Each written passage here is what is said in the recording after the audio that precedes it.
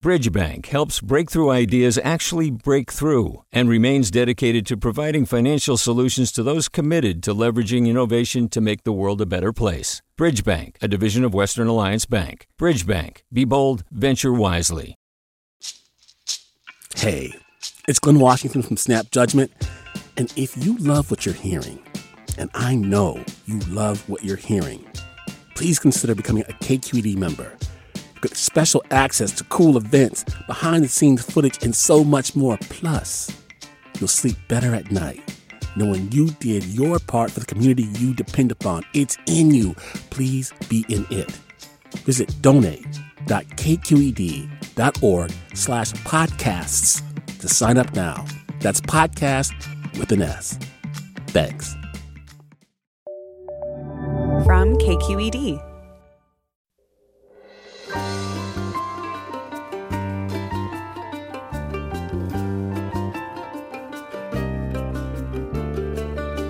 From KQED Public Radio in San Francisco, I'm Mina Kim. Coming up on Forum, in 2018, science journalist Linda Mapes drew international attention for her day-by-day coverage of the female orca known as Tahlequah, who carried her dead newborn calf more than 1,000 miles through the Salish Sea before finally letting her go. That reporting formed the basis for Mapes' newest book, Orca: Shared Waters, Shared Home. We'll talk with Mapes about the sophisticated social networks that orcas form and the environmental threats they face, including this year's record heat and drought that are imperiling the salmon they rely on. Join us.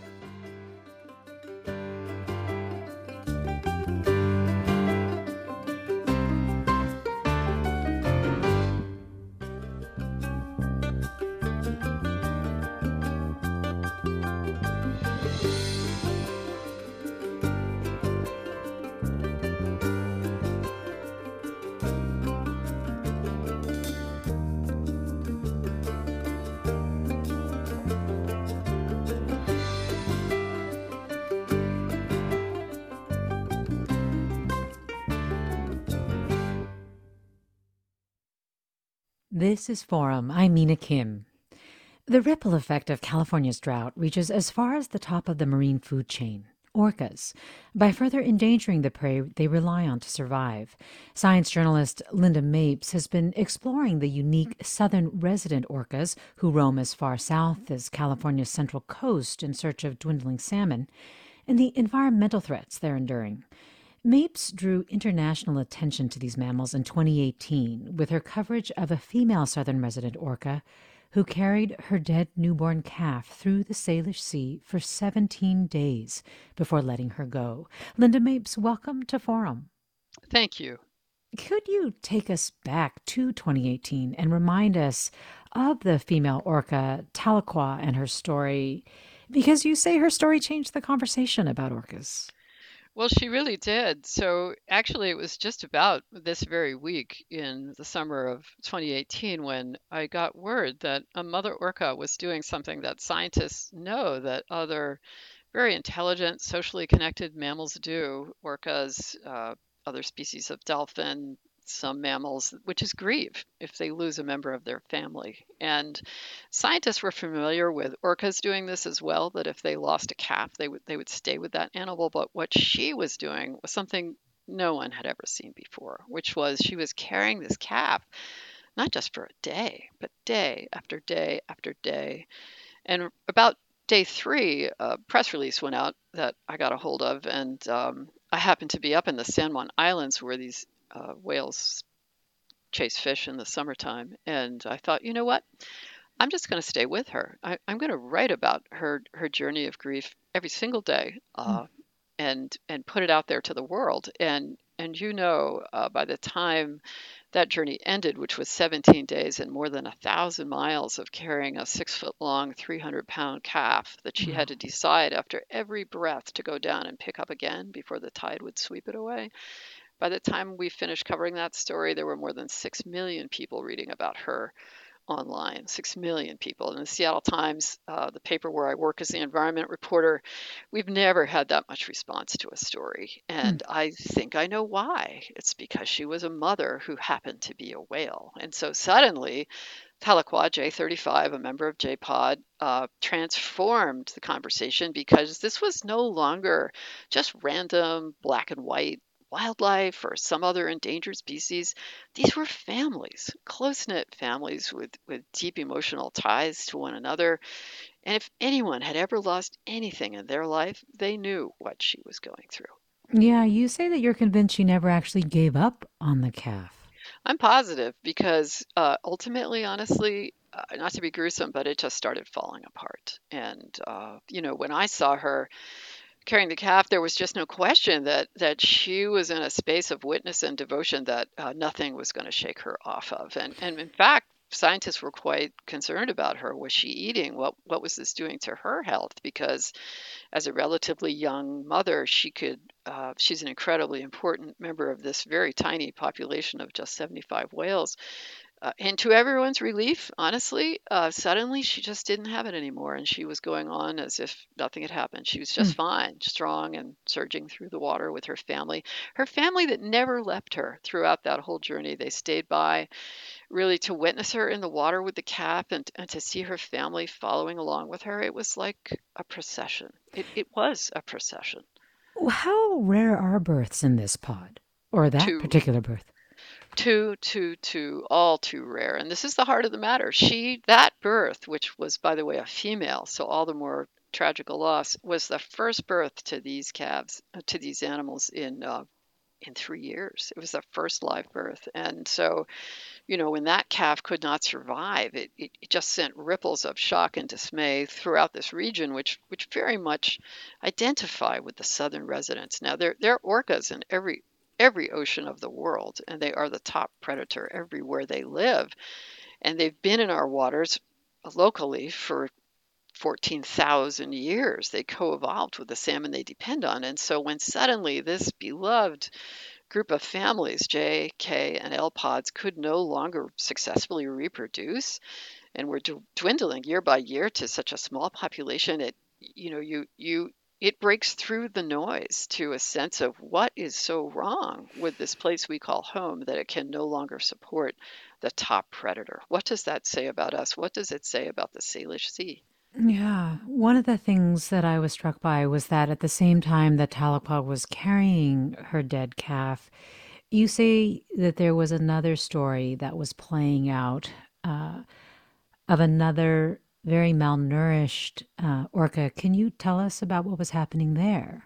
This is the thing, and it's so added to this sense of crisis around these animals that even as Mother Orca Tahlequah was carrying the calf, this tiny little whale, just 3 years old, named J50, also called Scarlet, was wasting away before our eyes. Now, no one knows why she was starving to death. All of the orcas are not visibly starving to death right before our very eyes. They're all food limited, and we'll come back to that.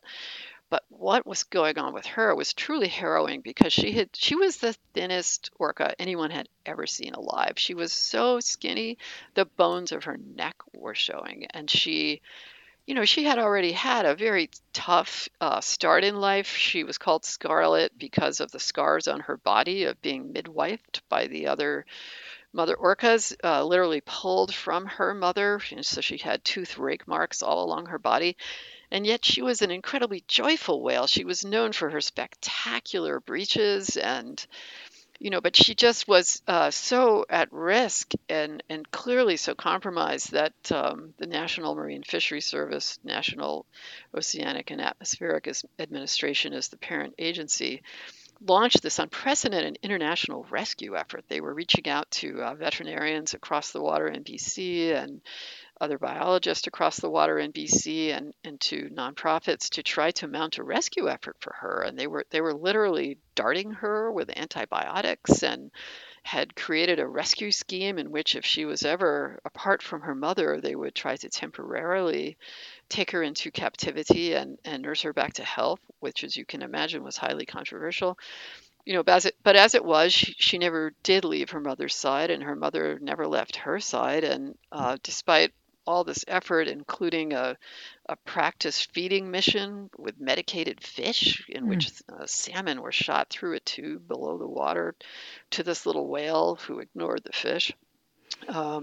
Despite all that, she eventually just sank beneath the waves in September of that same year and was never seen again. You mentioned that they are food limited. Can you talk about how their fate is intertwined with that of Chinook salmon? Why this particular salmon?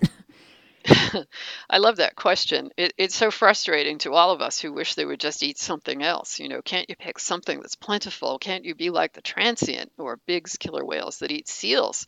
And they're enormously fat and healthy and birthing calves right and left, or as a matter of fact, why aren't you doing as well as the northern residents, who also, like the southern residents, eat only fish, primarily salmon, primarily Chinook? Why aren't they doing as well as the northern residents? Well, the reason is the northern residents live in a place a lot more like Puget Sound used to be: quieter water, cleaner water, and with access to many more runs, a greater variety and more abundant runs of Chinook salmon. And in fact, first crack at the Chinook coming out of Washington rivers, which turn right when they emerge from the Salish Sea and the Columbian Snake and head up to southeast Alaska. So the northern residents have it so much better than the southern residents. The southern residents' primary foraging range is from the Campbell River of Vancouver Island all the way south to where you are in California, all the way to Monterey Bay. So these are your urban orcas. They live in the most urban environment of any orcas in the world, and they preferentially eat Chinook because they are the biggest salmon in the sea. More calories for the hunting effort. And this made sense when they co-evolved with the salmon because Chinook were plentiful. They're available year-round, unlike other stocks of salmon, and they're big. And so it made perfect sense back then. But today, with the massive depletion of Chinook really throughout their range, but especially in the range of the southern residents from Puget Sound and the Salish Sea south to where you are, these are some of the most endangered salmon runs anywhere in North America. And in fact, the winter run Chinook that frequent the Sacramento River system, they are one of the 10 species in the spotlight, as in that is to say, one of the most endangered animals that NOAA protects. So you have this very sad tableau of an endangered animal relying on a threatened and endangered species for its survival. And it is nowhere more dire than it is in California. Yeah, you recently wrote about how the drought is even further exacerbating that. We're coming up on a break, and we actually also, in a segment, our 9 a.m. host also did a segment about just the efforts to try to protect salmon populations during this California drought. But can you just talk a little bit about how the drought is affecting Chinook salmon? And yeah. Right. Well, salmon are cold water animals. 56 degrees is about as warm as they like it. And with the drought, the stream flows are just extraordinarily low. They're at 40% of average in the Columbia Snake system. And, that's just a disaster. Warm water kills fish, pure and simple. First of all, they'll stop migrating, number one. And number two, even if they try to persist in their migration inland in our rivers and streams, warm water speeds up their body metabolism, and it speeds up any and all disease processes. And so they just die. And this happened before in 2015 when we also had a terrible drought and heat wave, and we lost half the migrating sockeye. I mean, in the lower Columbia, they never even started to make their 1,000-mile journey back to the inland reaches of the Sawtooth Mountains. I mean, these animals and all races of Chinook are cold water, all races of salmon are cold water animals. And so in a drought, you have lower stream flows, and that means air temperatures more quickly heat up the streams and rivers that these animals rely on. And it's just, it's a slaughter, frankly. We're talking with Linda Mapes, environment reporter for the Seattle Times. Her new book is Orca, Shared Waters, Shared Home. And we're talking about the extinction crisis they're potentially facing with their reliance on an endangered prey like California's Chinook salmon. And you can join the conversation with your thoughts or questions about orcas by calling 866-733-6786. Again, 866-733-6786. Email us forum@kqed.org or reach us on Twitter or Facebook at KQED Forum. More after the break. I'm Mina Kim.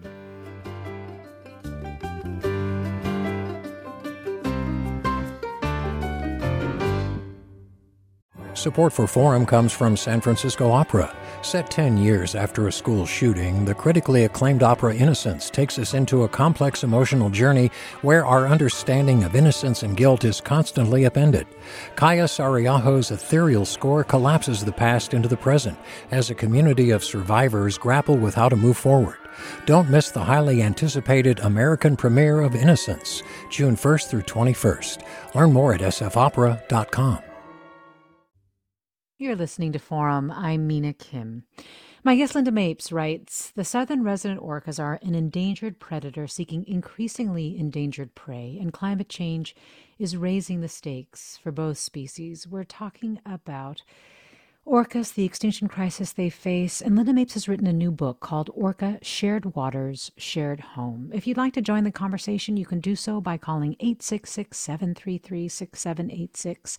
Again, 866-733-6786. You can get in touch on Twitter or Facebook at KQED Forum. You can email us, forum@kqed.org. Can we spend a little time talking about just what makes these orcas so distinctive? You have called them urban orcas. I was really struck by your descriptions of how they come really close to Seattle. I mean, right into the Puget Sound area. Can you talk about what happens when they do that, the reaction that they get? The southern residents are the celebrities of Puget Sound country. When they come into our local waters, which is typically in the fall and the winter when they're chasing chum, people go a little bit nuts. The ferries stop on their route and people rush to whatever window they can see out of and out onto the decks. And if people get an alert, and there is actually an orca alert for people to get an alert on their phone if they happen to be nearby, and they'll rush out of their offices and out of their homes and out of the grocery store, and they'll head to the local beaches in West Seattle and on Vashon Island and even downtown. And so this sense of downtown orcas, who else has that? Is one of the reasons that I actually have faith that these animals are going to make it, because there are so many people who care so much about them and are very aware that they live in orca and salmon country and identify themselves as living in orca and salmon country. While this is a profoundly felt native cosmology who regard the orcas as the people who live under the sea and actual direct descendants and family members, this isn't only an Indian thing. I mean, people here in Seattle and beyond really think of themselves as salmon people and orca people. And honestly, I think as a reporter, this is one of the best things the orcas and the salmon have going for them. I was dismayed when I was down in California and I was writing the story about the poor winter run Chinook struggling in the Sacramento River and the heroic efforts by biologists there and others to try to keep them alive. And, the photographer, Steve Ringman, and I went to a restaurant after a 105-degree day and ordered a salad and about 5 glasses of water. And the waitress came at the end of our meal and she saw my credit card and she said, "Oh, Seattle Times, why are you here?" I said, "Oh, we're doing a story about salmon and orca." And she said, "Oh, well, I don't get cable, so I don't know about that." And I thought, well, that's truly sad. The Sacramento River was second only to the Columbia as a salmon producer back in the day, and it is still critical to the fate of these orcas. They come all the way down to Monterey Bay chasing those succulent, delicious winter runs Chinook. So, this is a California problem too, and California is an incredibly important piece of the future for these whales. And I think about L25. She's kind of my totem animal. She was born in 1928 and she's still out there with her family looking for food, and she still comes all the way down with L-Pod to San Francisco Bay looking to nail these juicy fish with her family. Well, is she really getting any fish, or is she just working off the memory of fish? Is she working off the teachings of her mother and her grandmother before her? These are matriarchal societies. The oldest female whales lead the orcas to fish, especially when salmon runs are scarce, and they have this vast ecological knowledge of where the fish are or where they are supposed to be that's passed down to them from their mothers. And so, this these really are best thought of as ancient societies. I mean, the orcas are organized into tight family groups. These groups stay together for life. They pass on specific calls that are unique to their pods. They transmit culture of where the fish are and how to catch them. By the way, it's not just any fish anywhere. It's Chinook in a specific place where they use the environmental features of that place, rock walls, tidal currents, migratory patterns to get those fish where they are when they're supposed to be there. So these animals are working off of evolutionary and ecological knowledge that's been built up over thousands of years. And what's happened is we've changed the game on them. We have created a whole new situation with vast environmental change, dams, development. We've depleted the fish runs that they're counting on in the places where they know they're supposed to be when they're supposed to be there. So the orcas are still coming to some of these places. And in some cases, such as the San Juan Islands here in Washington State, the local people are in dismay because the orcas really don't come here that much in the summer anymore. Why is that? Because the salmon in the Fraser River in BC are also greatly depleted. And so it's been more than 100 days of this summer that J-pod has not been seen in the Salish. And why is that?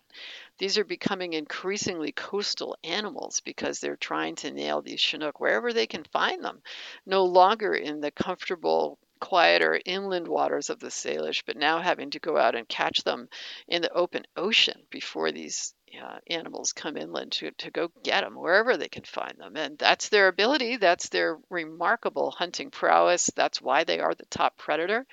I've actually heard that J-pod is looking better than it's looked in the last 10 years, which is a source of hope. J-pod is also, J and L pods have had some calves since Tahlequah lost her calf. They've had a total of 5 new babies since then, and even Tahlequah has had a new baby. So, I don't want people to give up and think it's too late. It isn't too late. This isn't some crybaby species that can't get it done. I mean, if they have what they need, which is fish, they will persist, but it's up to us to make space for their survival, step back and make the habitat fixes and changes and exercise the restraint that we must so that we can continue to share these waters with salmon and the orca that depend on them.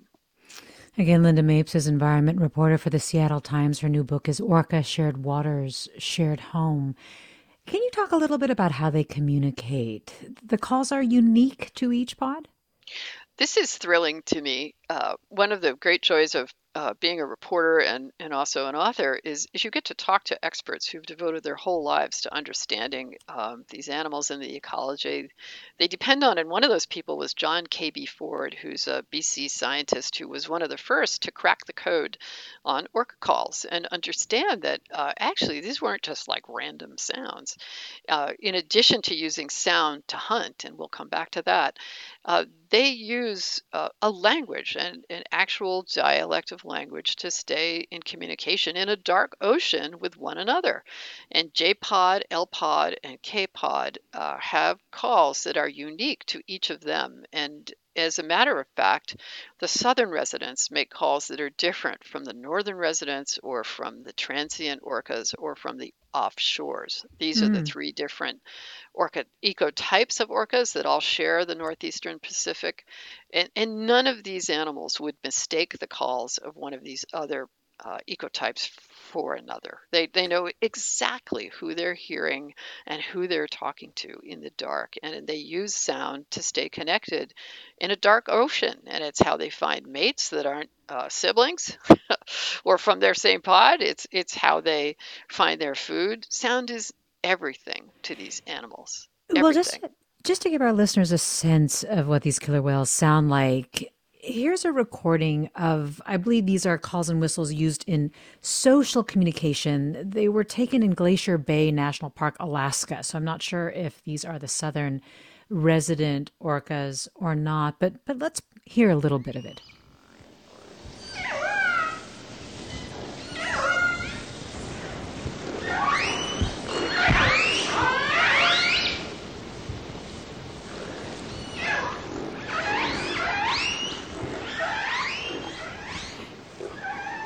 So These calls and whistles, this is socializing? Yeah, it really is. It's hey, I'm over here, or hey, this looks like pretty good fish over here. Let's go there.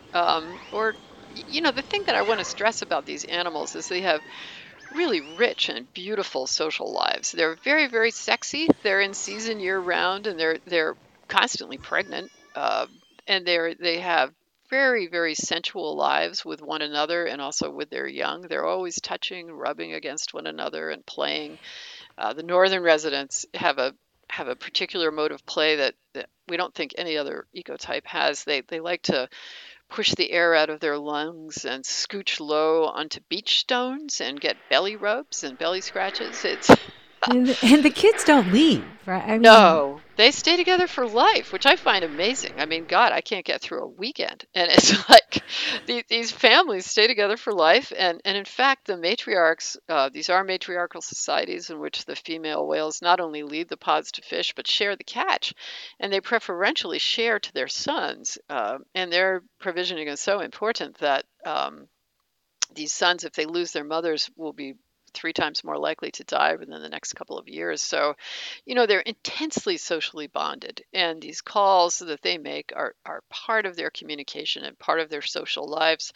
When you hear a superpod, which is when JK and L pod all come together, it sounds like a calliope underwater. It's this magical cacophony of notes all up and down the scale. And for myself, the first time I heard orcas, it was so surprising. Here's this massive animal making these little tiny squeaky calls. They sound like cats. It doesn't match, right? The magisterial eminence of this gigantic, incredibly athletic animal. But so it is. That's the call they make. And they make those sounds, by the way, with phonic lips in their blowhole. That's not coming out of their mouth. It's coming out of their head.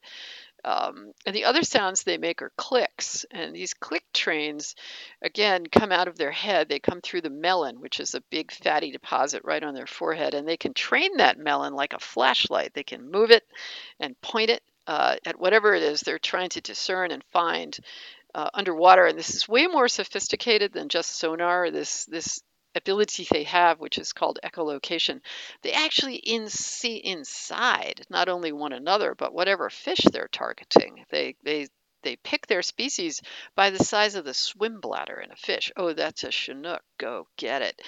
And they have to chase down each and every Chinook one at a time. These animals do not school, and they put on quite a fight, let me tell you. So the orcas are twisting and turning and diving and accelerating and stopping and chasing these animals down into holes and along rock walls. And they're doing all this in the dark at a depth of more than, in some cases, 1,000 feet. That's how yeah. deep they'll go. So, sound is how they find the fish, and that's why noise is part of the 3 challenges that they face. They face 3 main threats: lack of adequate salmon reliably within their foraging range, where they know how to catch them. Number 2, sound, which masks the delicate tiny sound of a bounce back from a swim bladder that they need to hear to go find and get a fish. And if you've got a lot of racket underwater, which we do, from freighters and industrial shipping to ferries to recreational boats and whale watch tours, it's a racket under there, and that effectively reduces the size of the habitat in which they can effectively fish and the hours of time in which they can effectively hunt. So sound, and then finally pollution. To the extent these salmon are carrying toxins in them, those are going right into the whale's blubber. So if they're not getting enough to eat, just like us, that's when they burn their fat and those toxins are released to their bloodstream. So there are really 3 major threats, and they're interrelated. Well, Tom writes, the silver salmon coho are also endangered in California, such that all silver salmon caught by sport anglers must be released. Steelhead rainbow trout are also badly threatened in California. Silver salmon and steelhead spawn mainly in the smaller creeks and rivers like Lagunitas Creek in Marin County that were badly impacted by overgrazing and clear-cut logging. Might the orcas have fed on silver salmon and steelhead trout as well as the king salmon? They do. We know they do. And the way we know that is because scientists have been gathering their scat and analyzing it to see, number one, how much nutrition stress are they under. They can tell that by stress hormones in the scat. And Sam Wasser at the University of Washington and his team, including Deborah Giles at Wild Orca, they go out and they gather scat from these whales and they analyze it. And they've discovered that 2/3 of the pregnancies that are lost to the southern residents are due to nutritional stress, which is just terribly sad. But they also know by analyzing the DNA in the scat of the fish, and Brad Hansen at Northwest Fisheries Science Center in Seattle has made a real study of the DNA of the fish that they find in these animals. Scat are also little bits of prey that they gather up from the water from a predation event. They know where these fish are coming from, and they also know the species. And so we know that they primarily eat Chinook, especially in the summer, but they also eat chum. They also will take coho, and they will even eat steelhead and even a little bit of lingcod, even halibut in the wintertime when they start becoming more opportunistic. So the Chinook thing is critically important. I don't want to de-emphasize that, but it isn't the only thing they eat. They also do eat these other fish. So, salmon, it's also not enough to restore just one salmon run someplace and say, oh, the fall Chinook and the Columbia River are doing great, so we're okay now. These animals cover a vast foraging range from southeast Alaska and southern BC all the way to California, and they follow a seasonal round of salmon migrations. And they have to have a reliable supply of fish they can catch throughout the year, basically everywhere they go. So as a writer, that's one of the reasons the orca story was so important to me, because I felt like it was a way to talk to the region about the fact that everywhere is killer whale country. Eastern Washington is killer whale country. Eastern Oregon is. Down there in California where you are is. That these whales are taking salmon out of a vast area, and those salmon are affected by everything along their migratory route, whether it's temperature or sedimentation from grazing and logging or farming within the inland reaches of these streams, or climate change, increasing the surface temperature of the ocean, where the food web begins to become critically important in the survival of young salmon when they're out at sea, where they have to grow fast and get big and hopefully return in 4 years. It all counts. And what that tells us is we need to work hard throughout the life cycle of salmon. Every piece of their life cycle matters. And whether it's taking out dams or taking out dikes and taking out old water diversions and restoring the health of estuaries and wetlands and these riparian areas that the salmon depend on, that's what it's going to take. And we should feel empowered about that and fired up about that. I mean, unlike so many other things that we're challenged by problems and so forth, in this case, at least we know what to do and we know that it works. I mean, this is not like world peace or other critical problems. I mean, in this case, we know exactly what to do. We're very good at this habitat restoration. We've seen the success of dam removal on the Elwha, and the Klamath dam removals are going to go forward. And that's just listing 2 of the headliner dam removals that are happening. There are many others all over the region, and other types of infrastructure removals, basically undoing all this deadbeat infrastructure that's scattered over the landscape like so much trash from the early 1900s, when we built a lot of stuff that nobody's using anymore. It's broken down. It's not serving the people who depend on it anymore. There are better solutions, both for the salmon and for the people.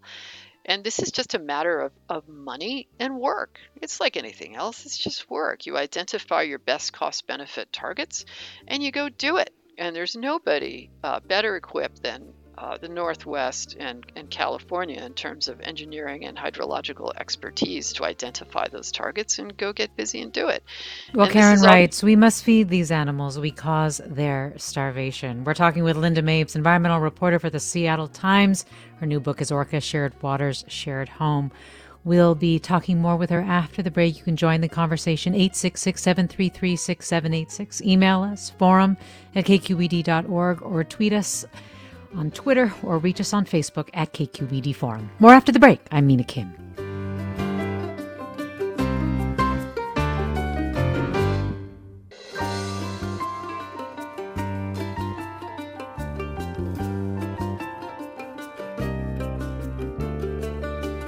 Coming up this week on Forum, we'll hear from Michigan poet Jonah Mixon Webster.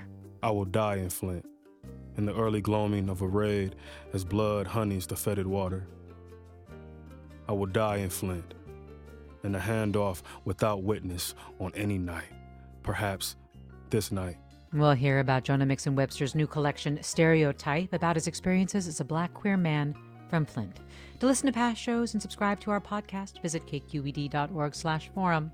For the latest updates on our programs and guests, find us on Facebook and follow us on Twitter. We're at KQED Forum.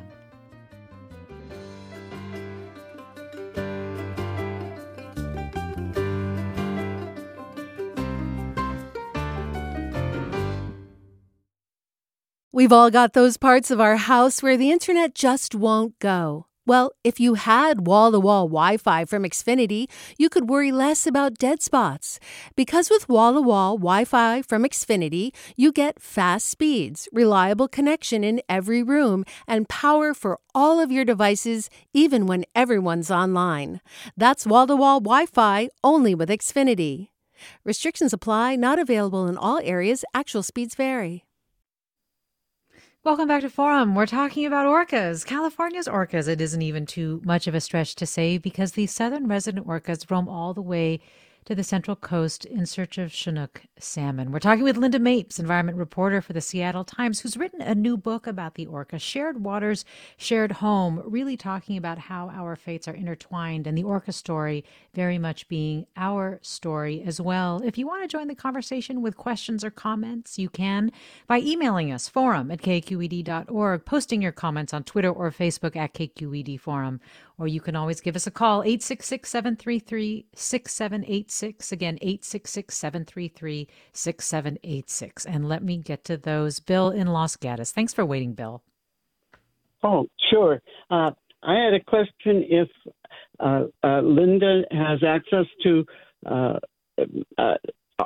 there any machine learning models that represent the orca and Chinook populations along the California coast?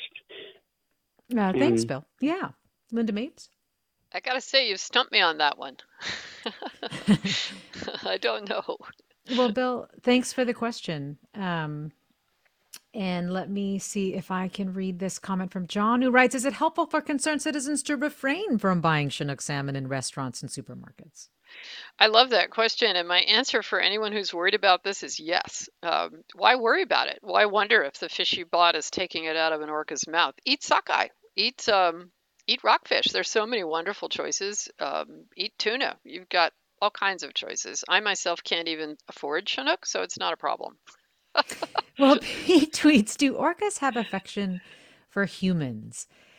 You know, orcas, as you were saying, really capture the imagination. And in answering this question, I'm also wondering if you could just remind us of how there was such public fascination in the 60s and 70s, especially when they were being captured. And I'm just curious, what is happening right now with all of that?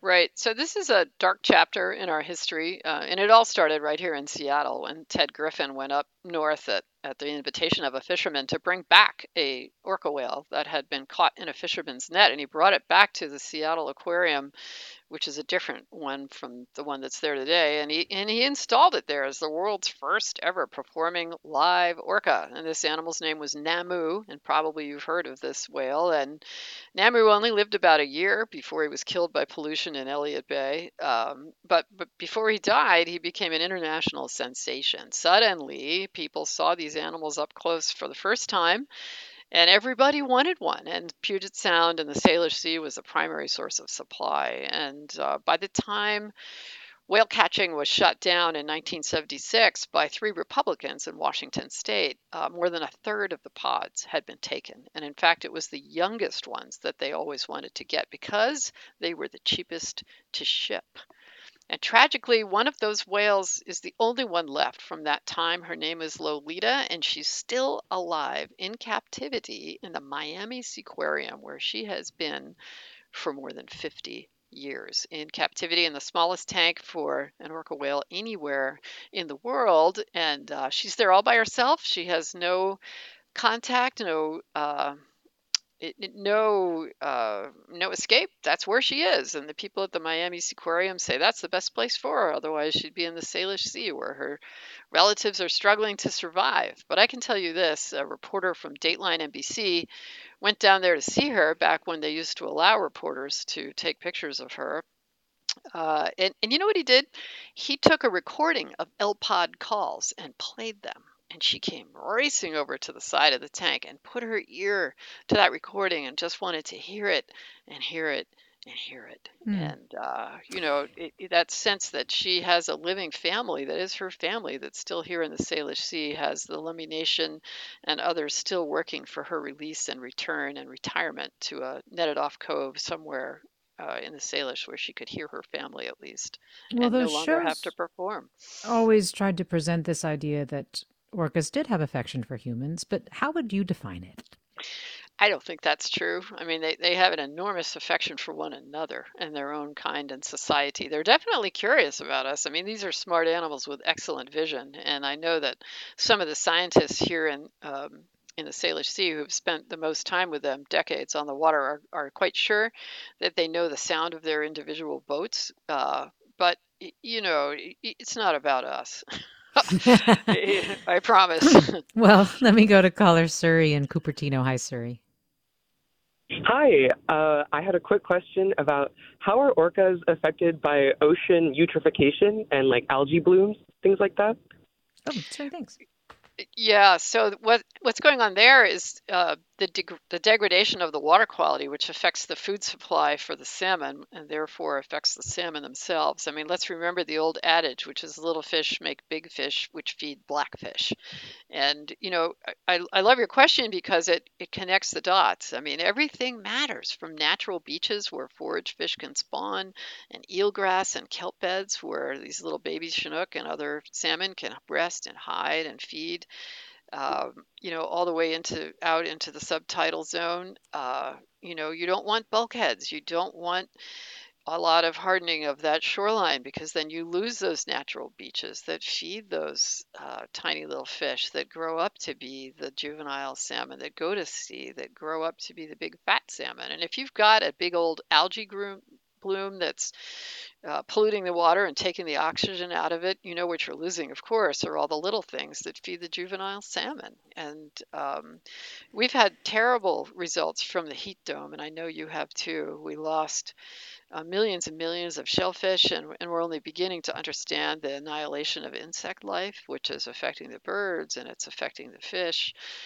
Everything is connected. And so if you see a big old sick eutrophied algae mat sitting there in a near shore water or in a freshwater system, you can be sure that that's affecting the fish life too. Well, let me thank Ray for the question. Tom writes, one ray of hope, 4 dams in the Klamath River are destined for removal by 2025. That will add hundreds of miles of potential salmon spawning grounds. This would significantly increase the salmon population in California. You are hopeful, as you've said multiple times, Linda Mapes. This one ray of hope, there are others, right, that you've noticed in terms of restoring habitats and so on. Absolutely. All over the region. There's so much dead stuff sitting out there that nobody even cares about, that people just need to pay attention to and spend the money to take out. I can give you an example. So on the Similkameen River, which is in central Washington, there's a dam called the Enlow Dam. Guess the last year it made a kilowatt, 1957. So it just sits there as a full passage blockage to salmon into more than 100 miles of habitat on both sides of the border.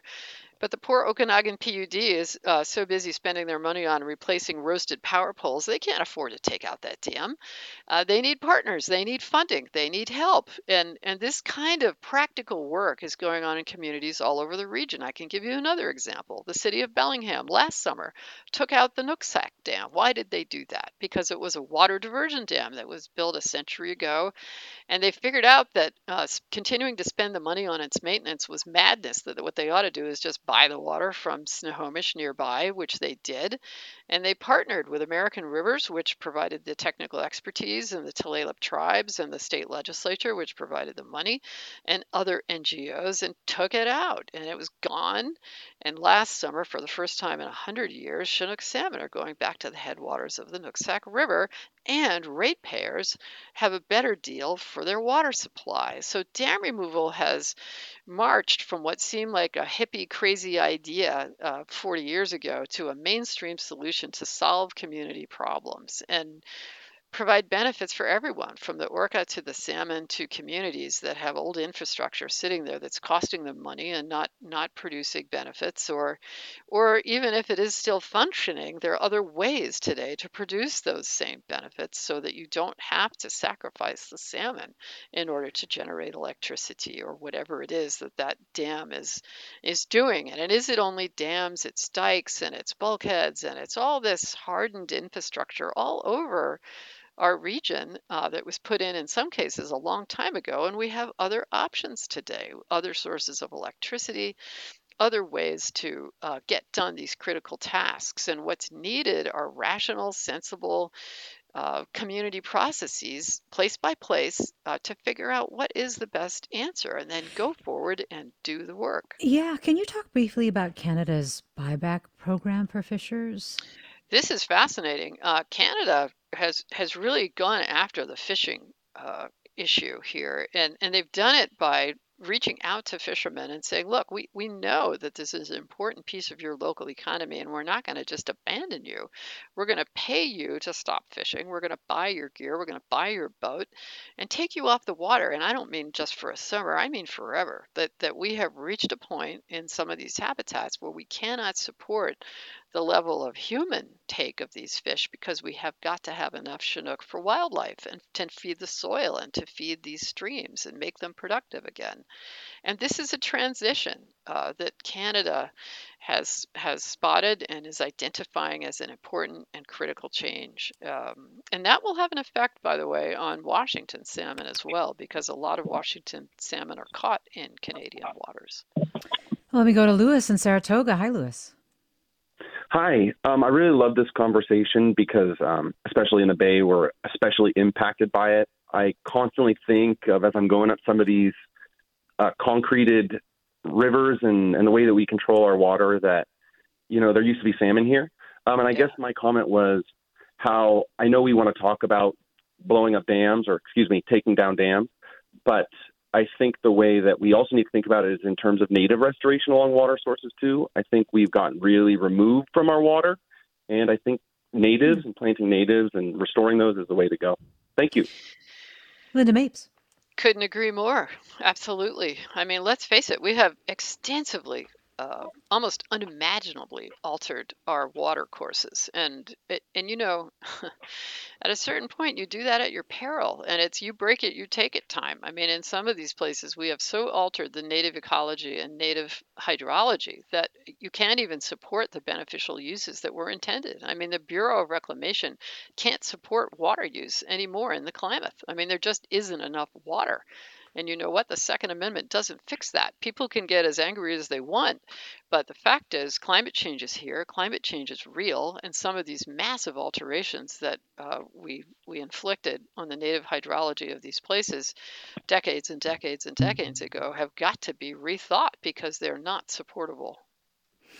We're talking about southern resident orcas and the crisis they're facing with Linda Mapes, environment reporter for the Seattle Times. Her new book is Orca, Shared Waters, Shared Home. You're listening to Forum. I'm Mina Kim. Michael tweets, how many of the king salmon that orcas eat were grown in a hatchery somewhere? Well, hatcheries are critical to the survival of the orcas. And I know that the native fish fans out there don't like hearing that, but the sad fact is that in rivers, say, let's just take the Columbia as one example, more than 80% of the fish that are in that system today are hatchery fish.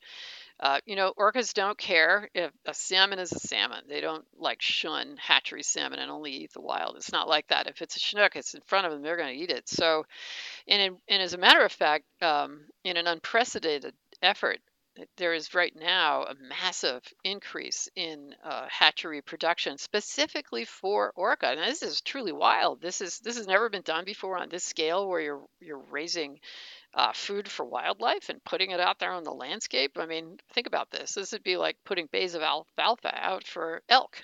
I mean, we're raising hundreds of millions of hatchery fish right now in Washington, putting them out there in rivers with the hope that an orca will eat them. Well, is that going to work? I really don't know. It seems to me that if hatcheries were the answer, we wouldn't have a problem. Washington has the biggest hatchery system anywhere in the world, and we've been pumping hatchery fish into the northeastern Pacific from all corners and all states for 100 years, and clearly we are where we are. So I don't know. Is that going to work?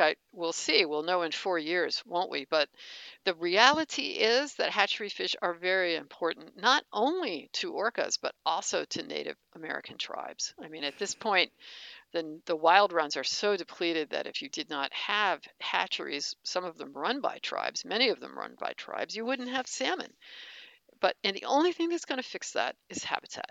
I mean, we have got to allow these habitats to become functional, ecologically viable places again. And I promise that if we do that, it will work. Look at the Elwha River. Here we had 2 dams entirely blocking salmon passage for more than 100 years. And those dams were taken out, and less than 2 years later, we've got 8,000 Chinook salmon boiling back into the mouth of the Elwha. So, like I said earlier, these are not crybaby species. These are the 2 of the toughest animals on the planet. They've been around since the Pleistocene. Give them what they need, and they will take care of the rest.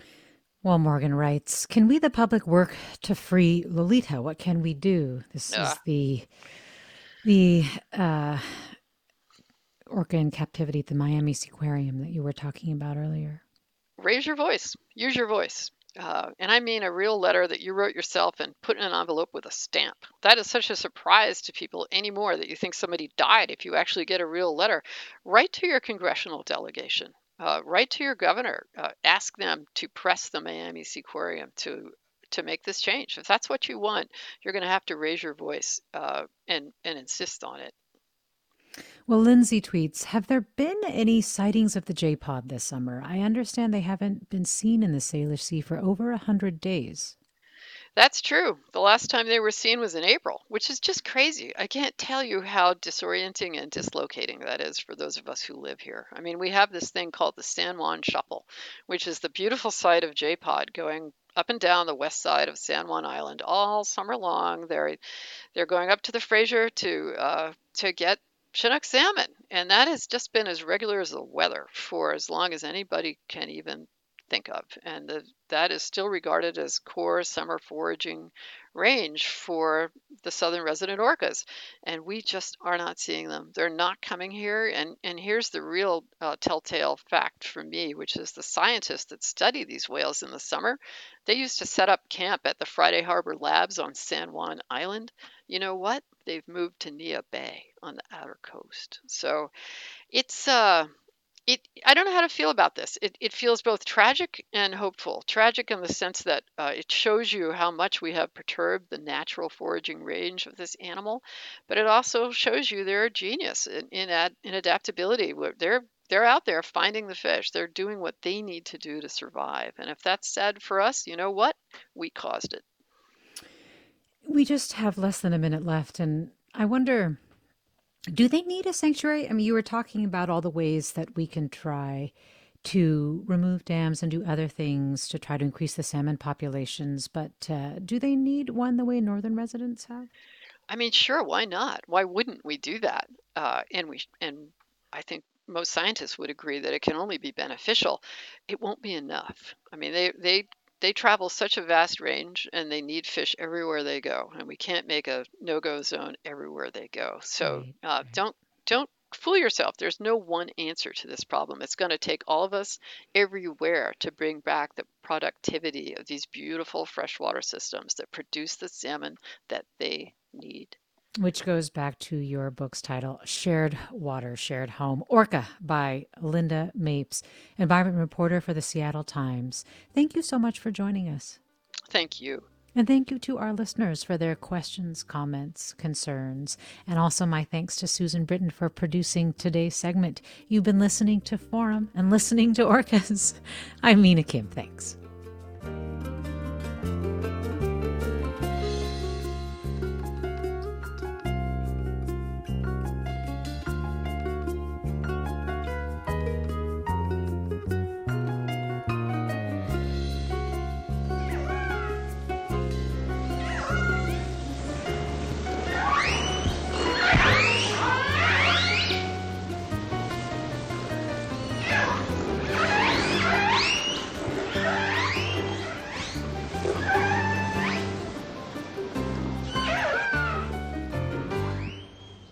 Funds for the production of Forum are provided by the members of KQED Public Radio and the Germanicos Foundation and the Generosity Foundation. Support for Forum comes from San Francisco Opera. Set 10 years after a school shooting, the critically acclaimed opera Innocence takes us into a complex emotional journey where our understanding of innocence and guilt is constantly upended. Kaya Sarayaho's ethereal score collapses the past into the present as a community of survivors grapple with how to move forward. Don't miss the highly anticipated American premiere of Innocence, June 1st through 21st. Learn more at sfopera.com. We've all got those parts of our house where the internet just won't go. Well, if you had wall-to-wall Wi-Fi from Xfinity, you could worry less about dead spots. Because with wall-to-wall Wi-Fi from Xfinity, you get fast speeds, reliable connection in every room, and power for all of your devices, even when everyone's online. That's wall-to-wall Wi-Fi only with Xfinity. Restrictions apply, not available in all areas. Actual speeds vary. All over the country, we need to improve reading in Wisconsin. Schools are changing the way they teach reading. I'm calling for a renewed focus on literacy. We have gotten this wrong in New York and all across the nation. And it's happening because of a podcast. I think your podcast has changed my life. And I'm going to share this podcast with everyone I meet. Sold a Story investigates how teaching kids to read went wrong. New episodes of Sold a Story are available now.